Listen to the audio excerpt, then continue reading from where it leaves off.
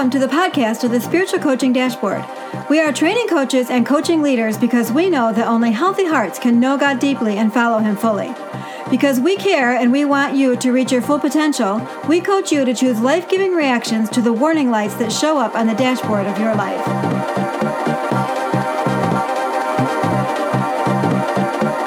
In this episode of the Spiritual Coaching Dashboard, I'm going to begin to unpack your very first session with a new coachee. Now, right before I do that, I want to remind you that it's unwise to begin listening here. There's a reason I've taken 2.5 seasons of the podcast to build up to a conversation about what an actual spiritual coaching session can look like. You may be eager to get started, but please remember this is not about you. This is people's lives we're talking about. No, I do not think spiritual coaches need years of, formal education to help other people pursue God. Neither do I think it will necessarily hurt anything. But you do need some training given the fact that this is not a game. When I open up a game to play it, especially if I've played it before, I usually like to just start and refer to the directions if the gameplay gets stuck for, lack of familiarity with the rules because you haven't played it in a while. When I open a game that's new to me, I've been known to read only enough of the directions to get started. Then we play until we don't know what to do.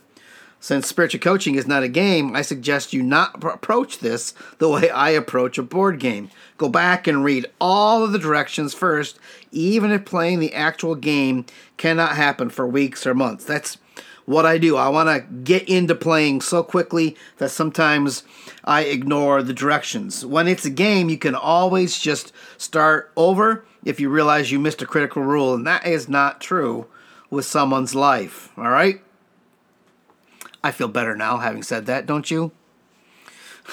In order to achieve our goal in spiritual coaching, every first session is going to be similar. And I steer away from saying that we have any sort of process, but we do take certain steps, primarily in reference to the first appointment. So to be clear, that does not mean that every first session will unfold identically according to some predetermined script in perfect order, containing every element every time.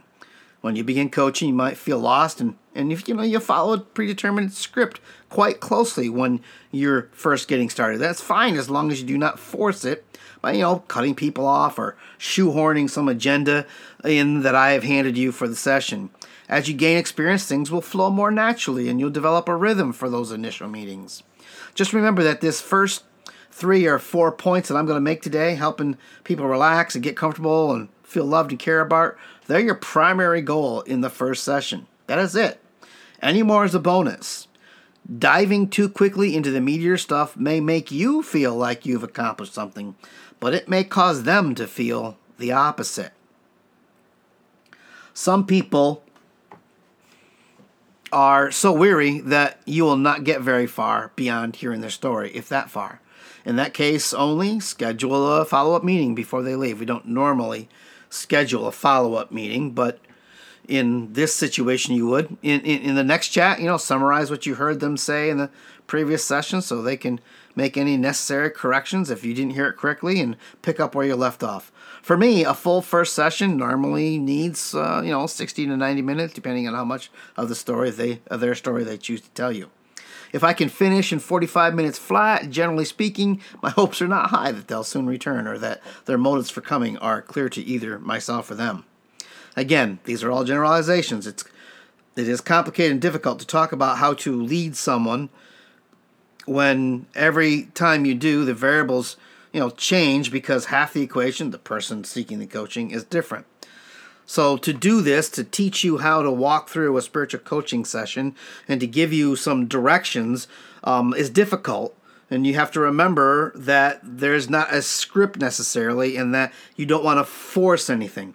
We're going to make some generalizations that will help, but you need to understand that I am making sweeping, generalized, and oversimplified statements to keep the conversation going and not bogged down in the minutia of the very many variables and variations that we could talk about for each session. We're not going to do that. We're going to be a little more general. All right, depending on your personality, you may or may not like all the uncertainty and room for variation in the craft of spiritual coaching that I just gave you. But know that spiritual coaching is not something that lends well to routine and order.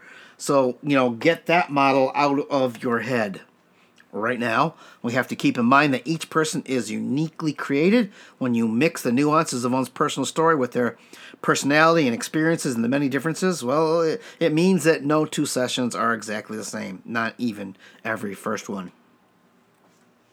Trying to calm your own nerves and fears about getting it right by treating one session just like another is potentially selfish and insensitive, possibly harmful to the one you're coaching as well. And it is a good way to keep from doing what I describe that you should be shooting for in these first sessions. With all that said, let's begin. There are several goals of this initial conversation that might not be obvious because they are not directly aimed at the person's presenting problem. Goal number 1 is to help them relax.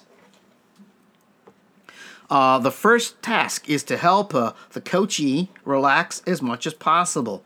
Most people have never been in a spiritual coaching setting before. Getting in the habit of asking if they have been in a similar setting before, and unless they are a long-term addict, you'll find out that it will usually be their first. Most have never even considered getting one-on-one help for their relationship with God. Many will have never sat in any kind of counseling situation for their own life and relationships. I said earlier that unless it's a long-term addict, most long-term addicts, in fact, all that I have ever met, are familiar with the coaching session, even if they're not familiar with a spiritual coaching session. If they do not know you personally, there is the awkwardness of talking about very personal things with a complete stranger. And many folks are not even in the habit of thinking deeply, much less talking about deep things with others. Needless to say, much, if not most of this spiritual coaching thing, especially their first time, it will all be new to them. Those who are the nervous, shy, reserved type will be especially uncomfortable. Those who have a low self-image, who hate to talk about themselves or draw any attention to themselves, will be understandably anxious. The thought of revealing what's going on in their life to another person may be terrifying. In fact, many who come to see a spiritual coach have exercised a huge amount of courage in just making the appointment, let alone in actually showing up. There will obviously be those who are very familiar with the setting and very willing to talk about themselves, but they may even be a little nervous the first time in.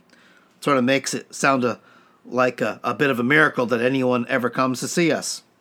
So it is. And that is my point.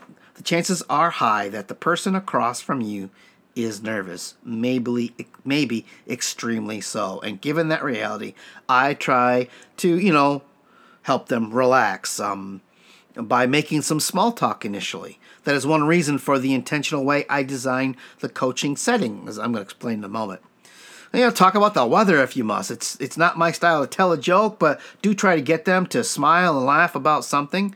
The small talk may also reveal information about them that you can use to relate to them later. I will ask, how are you doing today? Just to get something from them that I can make small talk with. I employ an abbreviated version of this sort of effort at helping them relax at the start of every session. Diving right in can make them feel rushed and that you would rather get this over with so you can be elsewhere. Our first job is to help them breathe, take a breath, and relax. Of course, some folks come in and, given their drive to get to the point, their dislike for small talk, or their nervousness, they launch into their issue no matter what the initial question might be. You can ask them how they're doing, and they might pause a little bit, and they might say good, answer you with 1 or 2 words, but then they're right into dumping on you whatever it is they want to dump. Sometimes that happens. I'm not sure what people expect the first time into my office, but obviously it is not what they find, because they frequently mark about the environment I've created or their experience. I hear over and over again, this is not what I expected, and I can't remember a time when that has been a bad thing, when that has not been a good thing. Whatever they thought would have happened, it wasn't attractive or positive. And what they experienced was. So let's make that our second item. First item being to help them relax, and the second one being the setting, comfortable and familiar setting. The coaching environment may be more important than you think. When the request is made, I will sometimes have my first conversation in a public location. That can help if they are exceedingly nervous and cautious. But I don't prefer to do that because the first session gets them familiar with a setting in which they will be processing their pain and hurt and junk in following sessions. If we talk somewhere else, when they come back for a second appointment, it will be their first time in the strange setting that is my office, and that can be unhelpful. You may need to go slow and repeat some of the session one as they adjust to the surroundings and settle in that scenario especially, but in any case, feel the need of coaching environment, the feel of the coaching environment is pretty critical. If you were to walk into one of my coaching offices, either the one at home or the one at church, you'd find that it feels like you've just walked into your own living room. There's contemporary living room furniture, table and floor lighting, not overhead lighting, family pictures, homing decorations, and anything but the sterile, cold feel of a business office. It is warm, both in temperature and atmosphere. I even keep a blanket for the gals that are cold, tissues and a wastebasket nearby, bookshelves and pictures on the walls. You see, the point is to help them feel at home, like they are in their own living room, because most people feel safe, comfortable, and more chatty at home. Recently I left someone sitting in my office while I took a quick bathroom break between appointments, and when I returned, they were looking at some of the family photos in an album that I keep in an end table right in front of my couch, and they looked up and said something like, "I love your office. It's so comfortable." Nailed it. I had not said a word to them yet, and they were already comfortable. Most of the other elements I will talk you through are at least in part designed to break down barriers, fears, discomfort, and try to make them feel willing to open up. And the photo album often becomes a means for creating the small talk that we're after. For instance, they'll see my wedding picture and ask with astonishment, "Is that you?" Which then often leads to some laughter as well. And laughter is good medicine.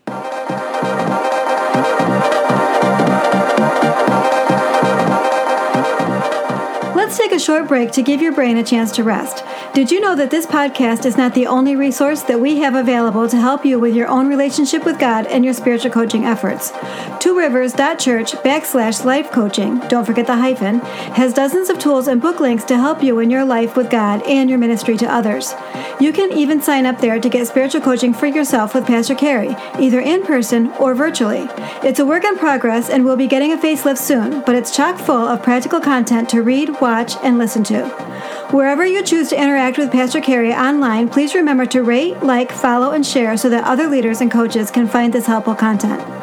If you would like to connect with Pastor Carey, you can go to tworivers.church/life coaching, email him at carey@tworivers.church, or text him on Twitter or Facebook by going to @SC-dashboard. All right, let's finish today's episode of the podcast. Okay, goal one was help them relax, and the second point that was kind of under that, I said, let's take care of the setting, make it comfortable and familiar. So this is actually point 3, but goal 2, help them feel cared for.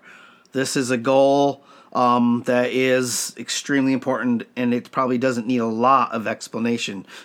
The first time, this takes time to establish, but one thing that both helps them relax, encourages them to feel like we care, is if we ask them to share their story with us. Almost everyone likes to tell their story, to talk about themselves, and if not, they certainly like to be heard. I will often approach it by asking, "So, something's brought you here today. What's going on in your world?" Once they have tried to explain their struggle, which you would think would be easier to do, but is often not, I'll follow up with, we'll certainly talk more about that, but before we do, could you tell me a little bit about yourself, your home growing up. Give me some backstory, maybe some details that you think contributed to your current struggle. So when I launch in, sometimes they want to launch right into their presenting problem, but I have no frame of reference. I have no context. So I have to steer them kind of away from just focusing on fixing that problem to begin with. Steer them towards telling me a little bit about how they grew up, so you can put their issue, their struggle, into some sort of framework. Often, and especially if they have been to professional therapy, they understand quite a bit about themselves, but just have no idea how to affect the desired change. When you ask, what did you hope we'd get to talk to about, and then you talk about it, they feel cared for and heard. If they have trouble expressing themselves, or if you have trouble figuring out exactly what they want from you, because that does happen, I just ask, so what exactly were you hoping that I would help you with today? Or you may even try with a smile and maybe a little chuckle. Is there something you hoped wouldn't come up because you're not quite ready or willing to discuss it? Surprisingly, they may dive right in. But even if they do not, what they do say is often incredibly helpful. In response to that question, what they do say is often very helpful. And you now know that there is something that they're holding back. So if you ask that question, they don't give you the answer, you've got a vital point of information. There's some issue, all right? There's some issue of their life, some part that is so either embarrassing or whatever that they're not going to tell me. And you need to know about that if that's true. When they tell you why they won't talk about it, they're talking about it. It breaks the ice. And if they push back, you show yourself to be sensitive with a simple, well, thank you for your honesty. I'm honored that you'd feel comfortable enough to be that open with me and tell me that you really aren't ready to talk about it. What I have done is told them that openness and honesty is okay, that their reluctance will be respected, and that a no from them when I ask a question is okay, all which should encourage further transparency. All right, my fourth point here is about taking notes, and notice the specifics. While they talk, I will take notes. It helps me stay engaged and to listen well. And if I explain quickly, sometimes they kind of look down at my writing several times, and I can tell maybe they're distracted by it, or they're wondering, what I'm writing down, or maybe they're even wondering if what I write down can be seen by somebody else. And if I explain quickly the what and the why behind the notes, it shows that I'm trying to listen well. I will try not to interrupt, but I will ask for, a name or how old they were at a given time so I can refer back to the right person or time frame later. Again, using the right name or year or relation helps them feel like I'm truly listening. I also try not to cut them off or otherwise get them to stop talking. Often in later sessions, that may be necessary, but hopefully not in this first time out. As John Maxwell, the leadership guru, says, people don't care how much you know until they know how much you care. When folks feel they have not been fully heard, they may feel like they've not been heard at all. So let them talk. Besides, what you learn by watching and listening can be invaluable information. I watch for body language around particular stories and names and just their demeanor overall. I distinctly remember just recently talking to someone who sat so stooped over in their chair that they faced the ground the whole time they talked. They did not just look down. Their eyes weren't just directed down. Their face was actually towards the floor, perpendicular with the floor. They were literally looking at the floor while they were trying to talk to me. That says something about how they feel about themselves, more than their words do. And when I reflected back what I was seeing and what I thought it could mean, I touched on something very key to their healing. So watch. Stories like that, where body language says it all, can be repeated 100 times over. What do I write down? Well, I write key life events to get the general flow of their story. Like I said, I'll write down, a year and age, names of the spouses and children and moms and dads and aunts and uncles, and just even particulars, not just even what I'm hearing. When they say something that seems to me to be significant, I'll record it sometimes word for word so I can repeat it back to them when they do not believe they said a thing or felt a certain way. Too many times to mention.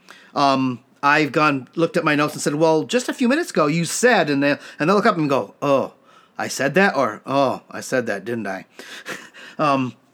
Besides the immediate usefulness of the notes, it again reveals that I have heard them, that I'm listening to them, maybe even better that they have, than they have listened to themselves. I've listened to them maybe sometimes better than they've listened to themselves. It also helps me, those notes, refresh my memory before following sessions, since I can't always keep everyone's story straight. I talk with so many people, you will too over time, that I get details wrong and sometimes can't remember a single thing about their story. For example, when it's been months since we last talked, just yesterday, I referred to notes I had made at a previous appointment a year ago, and they were shocked in a good way when I referred to a certain person from their past that they had forgotten they'd even told me about.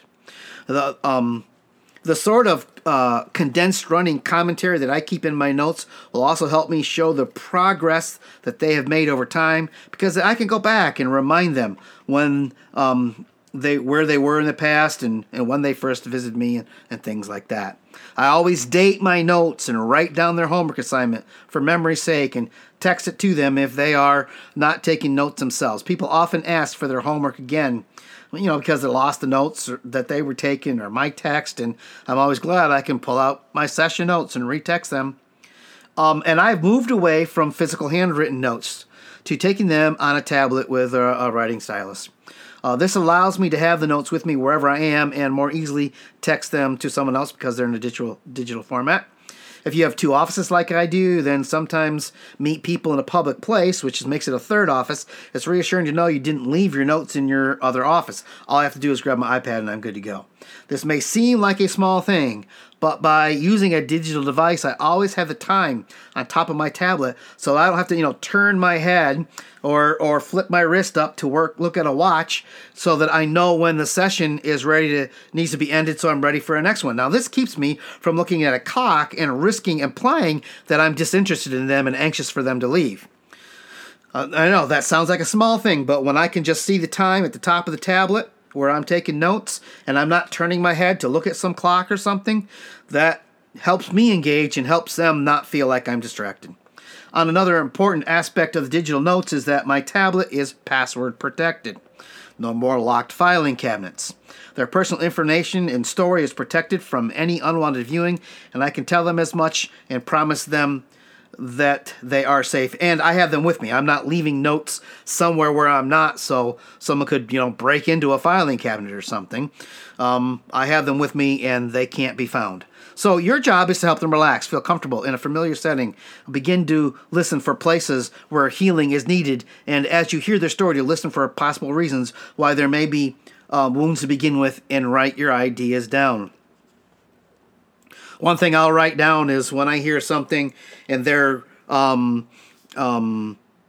making excuses for someone, I'll write that down. I even write down, a particular, we'll just call it a sin, I'll write down deceit. When they've been talking for a while and I've heard several, and I'll write down, deceit, or I'll write down fear, or I'll write down confusion. Just impressions that I get when they're talking. I don't want to lose those impressions. I jot them down. One quick note in closing that I intimidate at later. If you are an extrovert, especially if you have a lot of words, as extroverts tend to do, you will need to learn great discipline and selflessness, not just for session one, but for every coaching encounter. As a spiritual coach, you are not there to air your own mess and elicit sympathy, or to launch on long narratives or diatribes about yourself, your latest thoughts or frustrations. I do not mean to be offensive or cruel, but this needs to be said. Find your own healing first. Do the work that it takes to open up to God's healing, and thereby silence your own need to be heard, or to prove yourself, or to hear compliments and affirmation. Do not use how you are wired as an excuse to make every session into your own platform from which you can be heard. Talkative extroverts, especially those with open wounds in their own soul, often find themselves answering questions that the other person is not even asking. So there, I said it. But please realize that that as a somewhat talkative introvert, they do exist. And when they get to talk about things that are important to them, they do exist.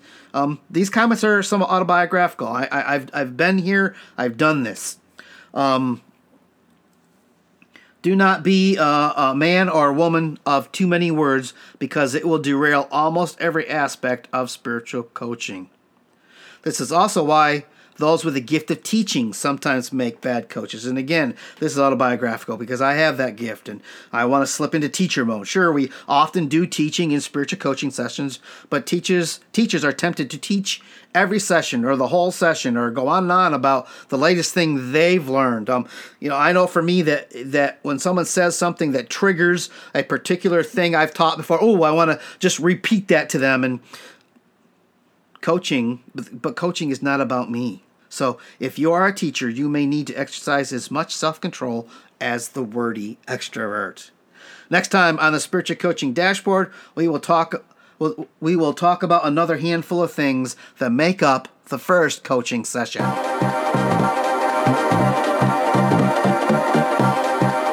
That's it for this episode. Thank you for listening.